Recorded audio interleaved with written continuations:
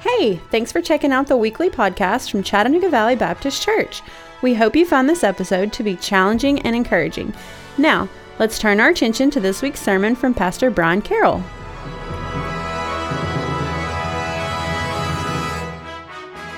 I trust you all know what season it is. Walk outside today and you said, well, it's definitely winter, right?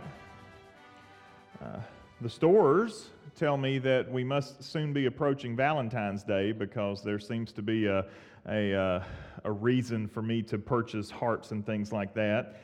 But there's an even more important season at hand, and it's not basketball season. It's not any of those things. Did you know that it is almost Girl Scout cookie season?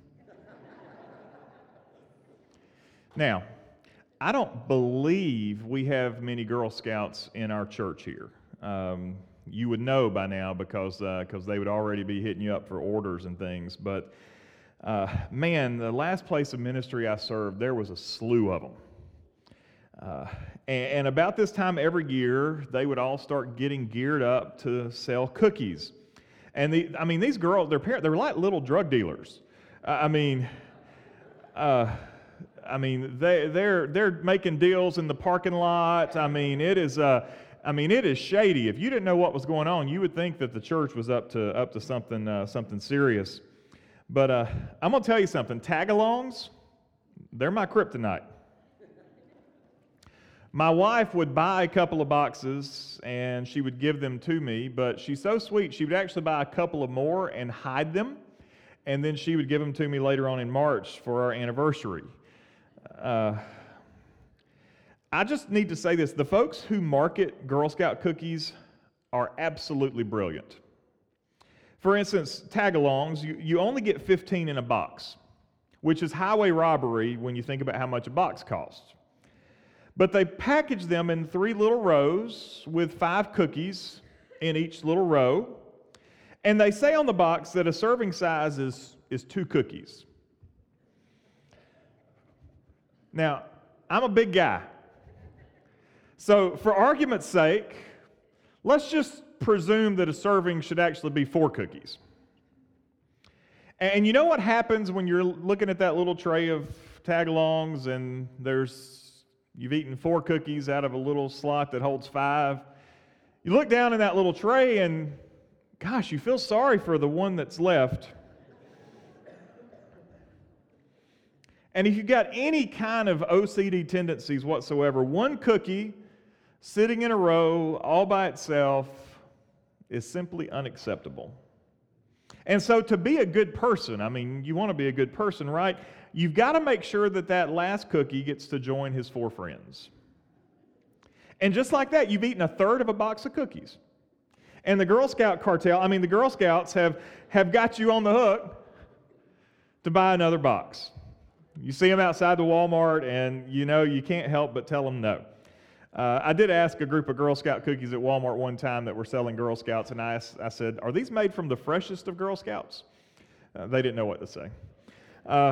In other news, I did learn that apparently they've reduced the number of tag-alongs to 14 in a box, which in my humble opinion, I believe should result in a class action lawsuit, but that's just my opinion. This morning I want us to consider the importance of one.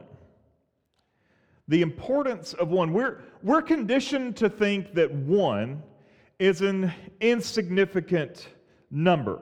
It's small. It doesn't amount to much. For instance, $1, it's not going to get you a whole lot anymore. 1 Girl Scout cookie in a tray, that leaves you unsatisfied and potentially wanting 4 more. However, when we open our Bibles, we recognize that 1 by 1 is so often how God builds His kingdom. Now, there's obviously times where Jesus is preaching to the multitudes or when Pentecost falls and thousands of people are saved and brought into the church. But I think it's safe to say that those are the exceptions, not the norm. The norm are those one-on-one interactions that lead to the most consistent expansion of the kingdom of God. If you've got your Bible today, let's go back to John chapter 1. We were here just a couple of weeks ago. This morning I want to look a little further in John's Gospel or the first chapter of John's Gospel to John chapter 1, beginning in verse 43. And I would ask that once you've found your place and you're able, would you please stand with me in reverence to the reading of God's Word. John chapter 1, beginning in verse 43. The next day, Jesus decided to go to Galilee. He found Philip and said to him, "Follow me." Now Philip was from Bethsaida, the city of Andrew and Peter. Philip found Nathanael and said to him, "We have found him of whom Moses in the law and also the prophets wrote, Jesus of Nazareth, the son of Joseph." Nathanael said to him, "Can anything good come out of Nazareth?" And Philip said to him, "Come and see." Jesus saw Nathanael coming toward him and said of him, "Behold, an Israelite indeed, in whom there is no deceit." Nathanael said to him, "How do you know me?" And Jesus answered him, "Before Philip called you, when you were under the fig tree, I saw you." And Nathanael answered him, "Rabbi, you are the Son of God. You are the King of Israel." Father, I thank you for your word. I thank you for the call of these men.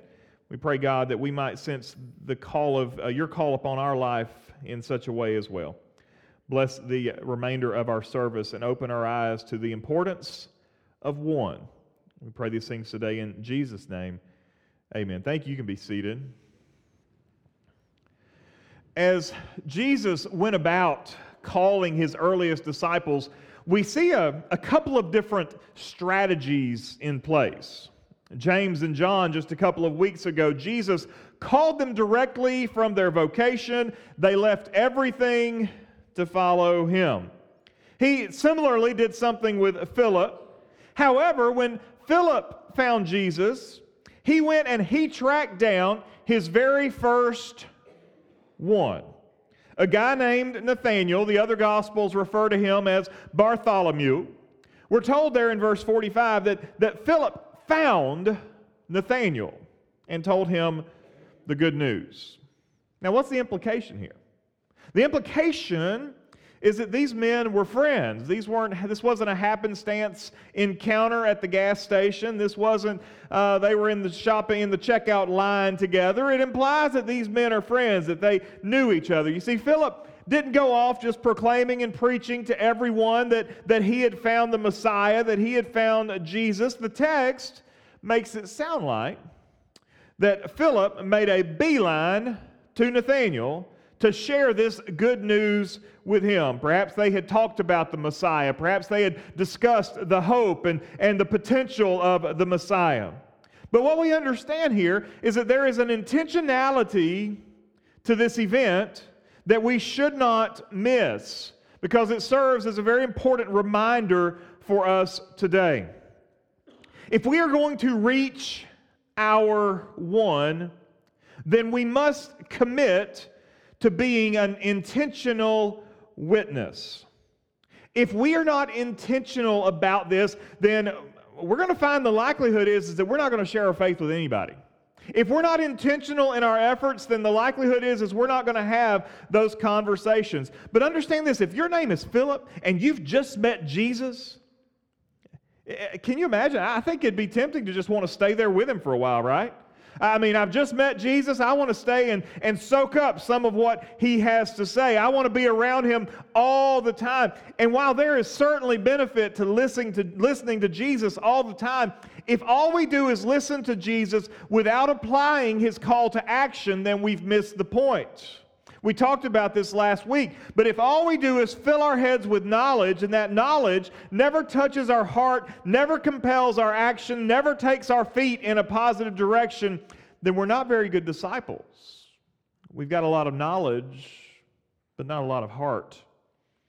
We've all heard that the Great Commission is best translated like this. Instead of "go therefore," like we memorize it, the tense of the Great Commission is "as you go." As you go, meaning that as we go through our daily lives, we are to do this task of making disciples. It is an active command, but it implies intentionality, and it will not happen if we are not going to be intentional. We have to commit to intentionally witness to the gospel. When we have those encounters, those moments, when you know that this is the time is right to have those conversations, we have to be intentional in our witness. So Philip has committed to being an intentional witness. We see what he does when he meets Jesus. How does he respond to his commitment? Well, we're told that he goes and he tells. He does something about it. He went. He found Nathanael. This does not imply an accidental discovery. We can tell from the text that Jesus had his eyes on Nathanael. This was planned. This was intentional. It's not accidental. His commitment had teeth. I think that we miss this in the church sometimes. We gather here, as we should. We tell the Lord, we tell ourselves that we're going to do something, but then we leave here. We get into our weekly routine. We've committed with good intentions, but we don't follow through with our commitment with measurable actions.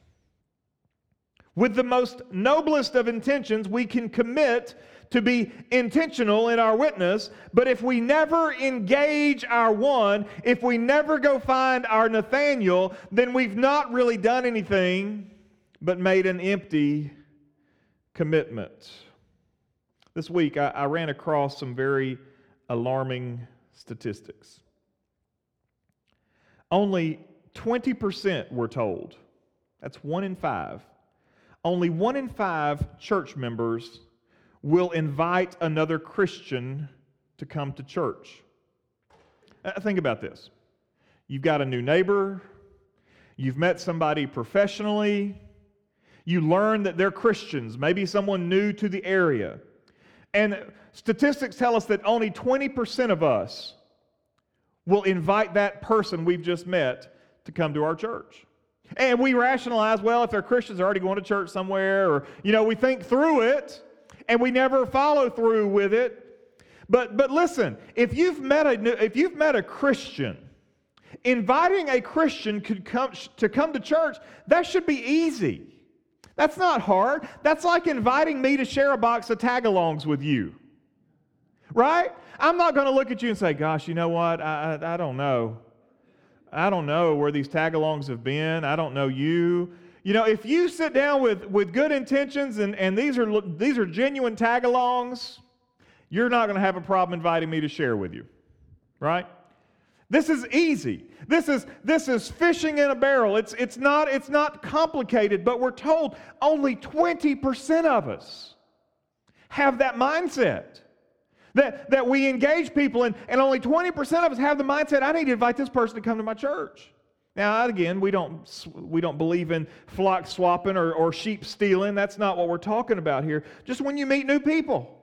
Well, do you go to church anywhere? No, we're looking for a church. Well, let me invite you to come to mine. However, that was a bad statistic. This one's worse. If the person you meet is lost, only 2% of church members would invite that unsaved person to come to church. Think about that. 2 out of 100.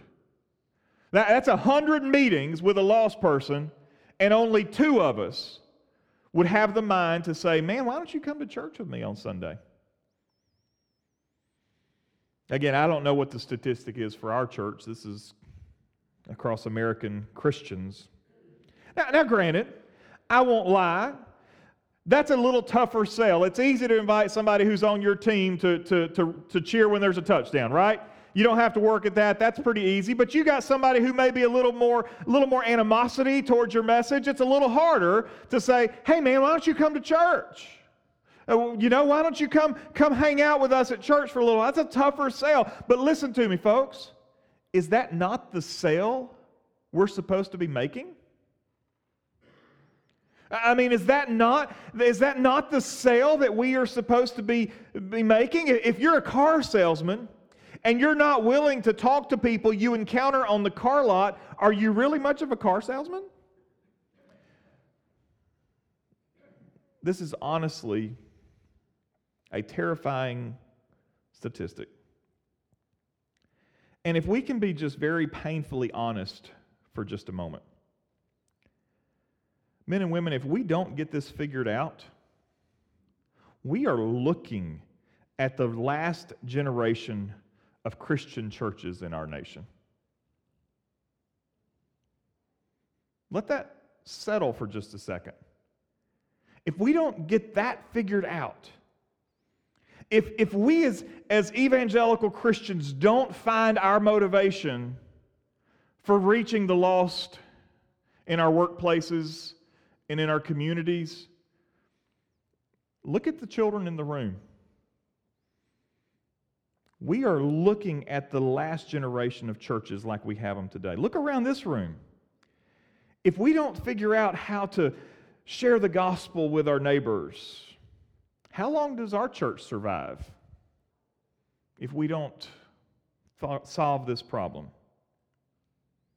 If we don't start doing exactly what Philip did and we find our one? Based on the current baptism rate in the Southern Baptist Convention, it takes about 85 individual church members to have one convert. 85 church members to reach one person. Now, that baptism rate's counting easy ones like children that are raised in church. It's counting those things as well. And that's not because lost folks are stubborn. It's because there's few of us who are actually being obedient to Jesus in this matter. And if I can continue that trend of just honesty, we've got to be careful too that we don't celebrate cannibalistic church growth as legitimate church growth. What do I mean by cannibalistic church growth? Well, that's when the body eats itself. And what happens in the church today, and we see this happen all the time, somebody's upset here, and what do? They go somewhere else, and they join that church. And that church over there grows because they added some folks from this church, and this church over here suffers because this church lost people, this church gained people. And I think God's looking at this, and He is saying, what are they doing? What are they doing?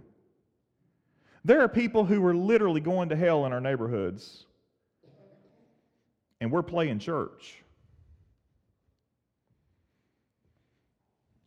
If we don't get it figured out, it's going to look a lot different in our country in 20 years. Now, Nathanael gives us a good reason for why this is hard for us, because what happens when Philip finds him, he gives Nathanael the good news. Nathanael does what? Well, he comes back with a pretty snotty reply, right? I mean, he doesn't come back and say, oh man, I'm so excited, take me to find him, I can't wait to meet him. His reply is what? Can anything good come from that town? Now, how many of us, when we have that encounter, we shut up? Like, oh, okay, he's hostile to this. He is not someone that we need to talk to. He is not friendly to this conversation. And so he has given me every excuse in the world to stop this conversation right now. Can anything good come from Nazareth? I mean, this is the equivalent answer when you tell somebody that you go to church and you're a Christian and they look at you and say, oh, it's nothing but a bunch of hypocrites at church. And you say, oh no, the hypocrite answer, he got us. You know what I'll say? Brother, you are absolutely right. Why don't you come and join us? We'll add one more to the mix. Because somewhere along the lines, we've gotten the idea, and we've even communicated the idea that this is a place where everybody's got their act together, and you're not allowed here if you don't have your act together. Men and women, sinners, don't have their act together. And this is where the gospel's proclaimed week in and week out, and it's where sinners can have their act put together by a holy God through the work of the Lord Jesus Christ. Can anything good come from Nazareth? Now, if I'm from Nazareth, I'm a little offended. I'm a little irritated. But what does Philip say? He doesn't say, man, you got me. Simple. 3 words. Come and see. Come and see. Put the ball in his court. He's got a decision to make. If Philip's told him the good news, they found the Messiah. He doesn't get into a theological debate. He doesn't get into an argument with Nathanael. He's not put off by Nathanael's obvious prejudice against Nazareth. He simply invites him. Won't you come and see? No harm, no foul. Now, for some of us, this kind of reply would be a red flag, right? Closed door, abandoned ship, abort mission! But for Philip, he simply extends an invitation. And look what happens. Nathanael accepted the invitation. Just come and see. Nathanael gave Philip a great reason to bail out. Provided him with a wonderful excuse to discontinue the conversation. But Philip didn't let the excuse rest. He simply invited Nathanael, come and see. All that to say that we as the church today need to be very mindful of our excuses. And we should truly recognize and repent of those excuses.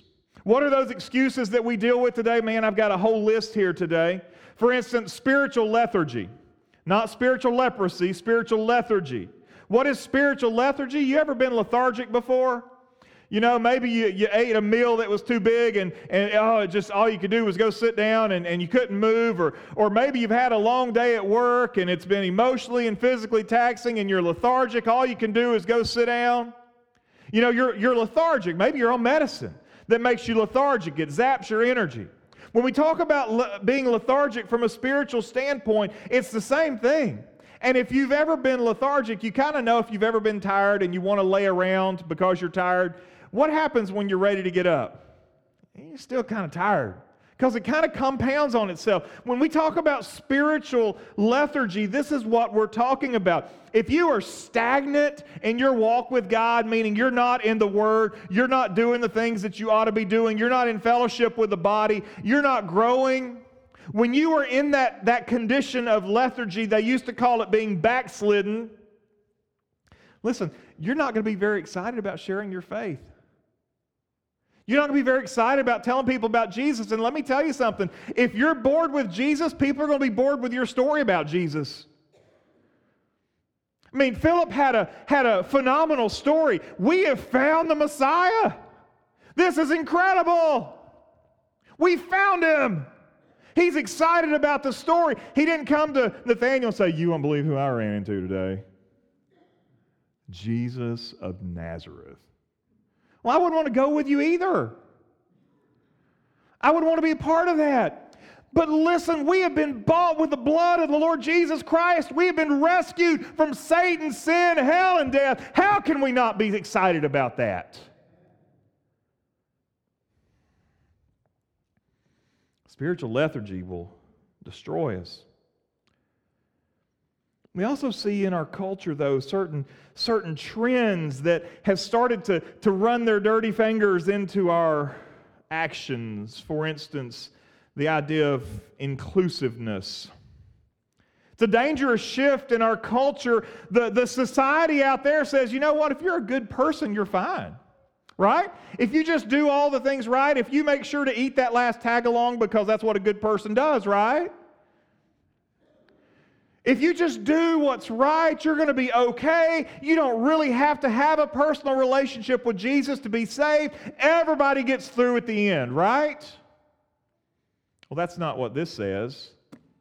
But it's what the world outside says. And listen, when that's what's being fed to us, that's what the messages that we hear are over and over and over again, that begins to affect our desire to witness and share the gospel. Because what happens if that person you're talking to doesn't believe exactly what you think they should believe? Well, that's okay. You're close enough. Close enough's a dangerous place to be when you're talking about hell. With that in mind, another cultural trend is this disbelief in hell. You don't think about hell very often. We don't preach sermons on hell very often. You probably go daily without necessarily thinking about hell. But how mean is it to believe in hell? Right? I mean, how mean? Isn't a loving God sending poor innocent people to hell? Isn't that what the world says? You shouldn't believe something like that because it just is, a loving God wouldn't do such a thing. And so as Christians, we hear this and we start to, maybe they're right. Maybe we're too harsh on this. Listen, church, it's as biblical a doctrine as the doctrine of heaven is. It's as true as you and I sitting in this room today is true.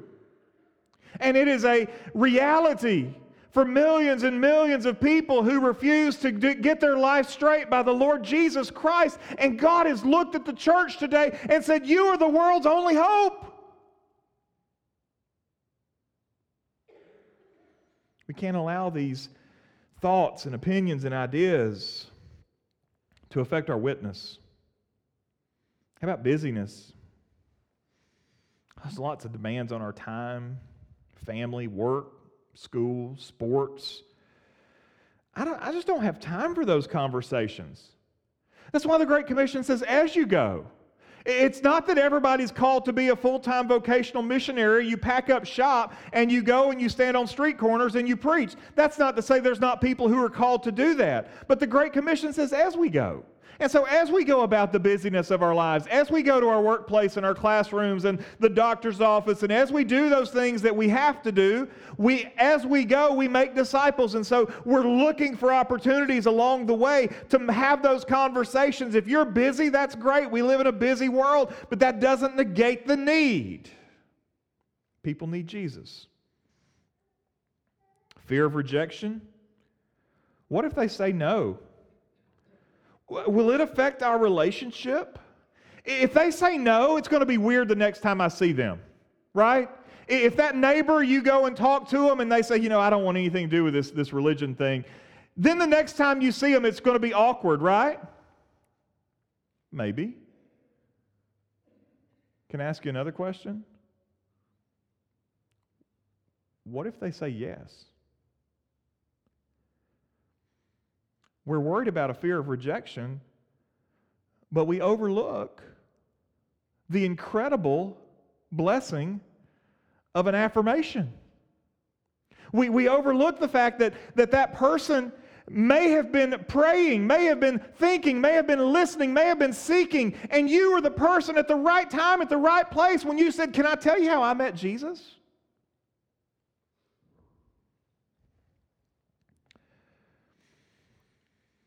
We talk about tolerance, similar to inclusivity. We just don't want to push our faith onto other people.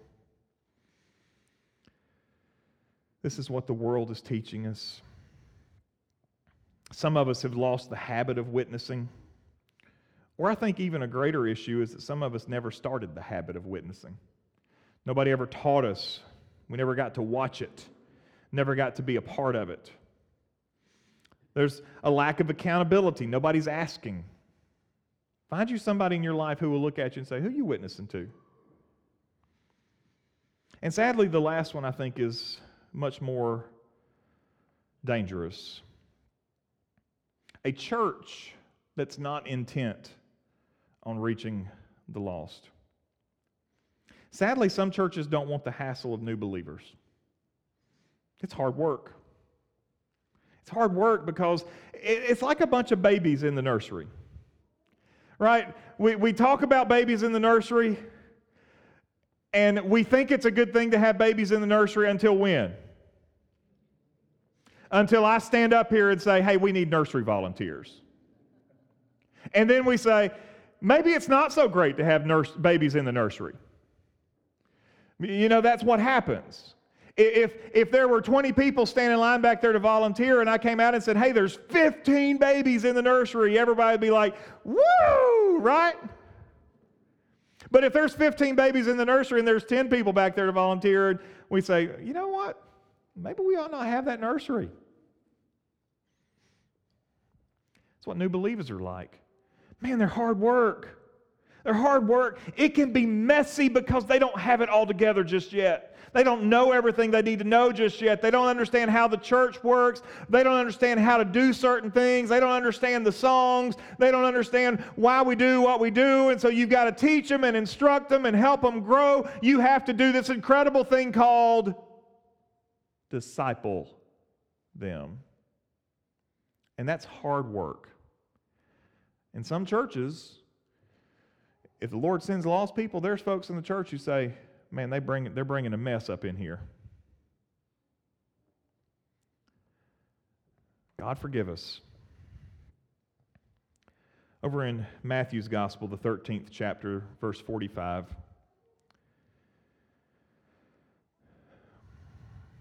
Jesus says this, the kingdom of heaven's like a merchant in search of fine pearls, who on finding one pearl of great value went and sold all that he had, and he bought it. I love this verse. When the merchant found the prize, man, he was all in, wasn't he? He wasn't on again, off again. He knew that he had found something of tremendous value and worth, and he was willing to, when he found it, to go all in. It was far greater than anything that he'd ever owned. What we don't understand is that pearls in Jesus' day were so valuable because it's not like it was easy to get to them. Diving was not a popular trade in Jesus' day, and so people who went to go get pearls when they were pearl diving, they did so at great peril to their own life because they didn't have oxygen tanks on their back. And so a pearl, a great pearl was a tremendous value because they were hard to come by. You could find a diamond in the ground a lot easier than you could find a pearl in the ocean. And so Jesus here is talking about something of great value, not a string of oyster spit around somebody's neck, right? This is a pearl of great price. He found something that was more valuable than anything else. This morning, church, we need to realize this, that if we are Christians, if we are truly disciples of Jesus, then you have found the kingdom of heaven. And listen, it is greater than anything else in your life. And it truly calls us to go all in. How many pearls the merchant find? It's just one. Just one. But man, it was worth it all. We've got to be like Philip. To go all in for the kingdom. To not preach to the masses. But to just go find Nathaniel. Who is the Nathaniel in your life today? I want to give you 3 simple things in closing this morning to help you put feet to this. 3 real simple things. Just as we approach this year and we're asking ourselves the question, who's our one? Just 3 simple things this year. The first one is this. Each one of us, each family here, each adult in the room, invite one unchurched person this year. One unchurched person to go to breakfast with you, to have lunch with you, or to have dinner with you. Listen, if you work somewhere downtown or you've got a job like that where you get a lunch break, this is easy. You go to lunch every day. People always say, preacher, you got any lunch plans? And sometimes I do. Sometimes my plan is just to eat lunch. And when that's the case, I'm happy to eat lunch with anybody. So if you go to lunch, this is easy to do. Find somebody that you work with, invite that person to go to lunch with you, and during lunch, look for an opportunity to share your testimony and tell the gospel story. Learn to have that conversation. If you need help, practice with your spouse across the table at dinner. That's one great way to put action to this. Secondly, this one's a little tougher. Invite one family in your neighborhood or your street to your home this year. Choose one of your family members during that time of that meal that you share or whatever it is that you're doing. Let one of your family members tell his or her story about how they came to Christ. Find a neighbor, say, neighbor, I'd like for you to come over. Maybe you got a swimming pool. Neighbor, I'd like you to come over and go swimming. Maybe you got a grill outside. Neighbor, I'd like you to come over and have some hamburgers.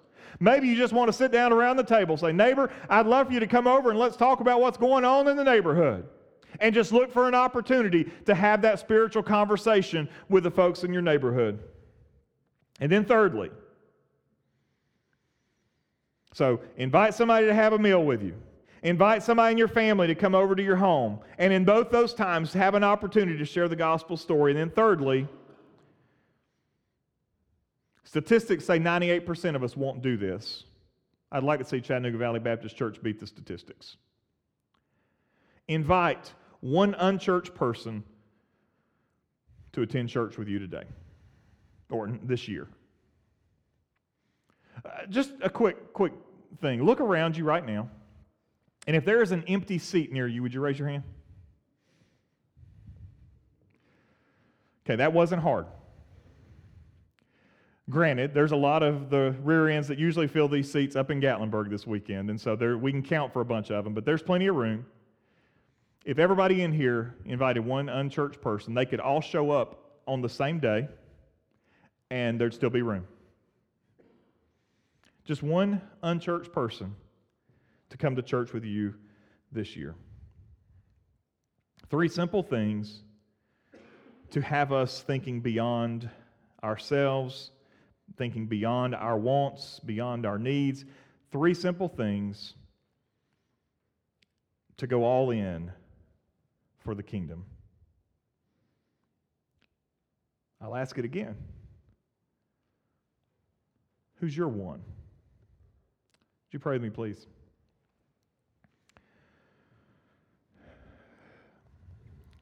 Lord, we come to you today asking for your blessings on the church.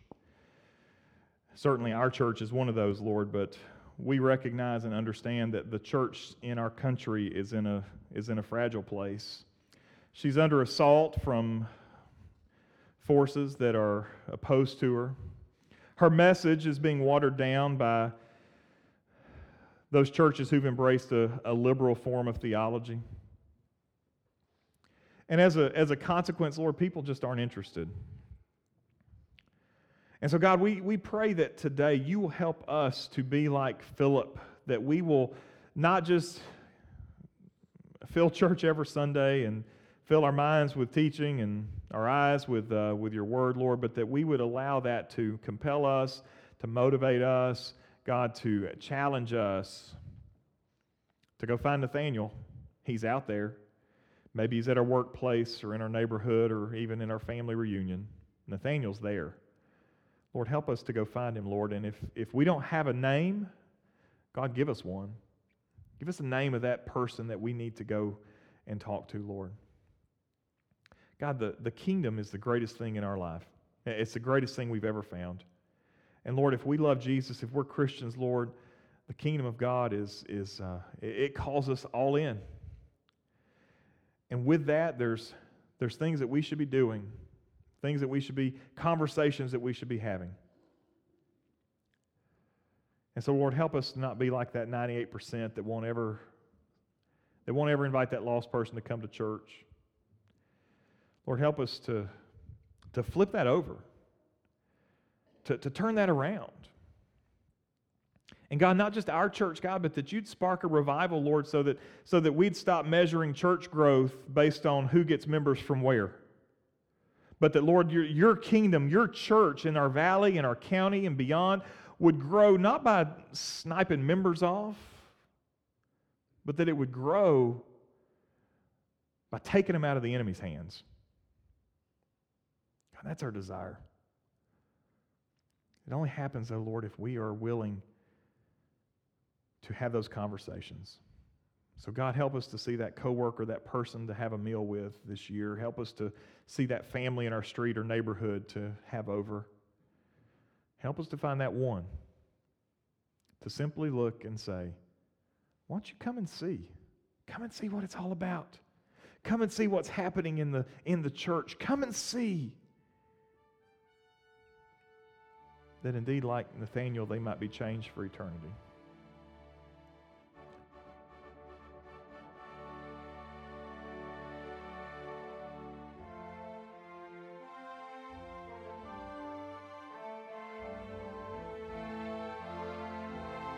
Thanks for listening. If you would like more information about Chattanooga Valley Baptist, check us out on the web at cvbchurch.org. If you would like to join in person, we worship every Sunday morning at 10:45. We're just minutes from downtown Chattanooga. We hope to see you soon.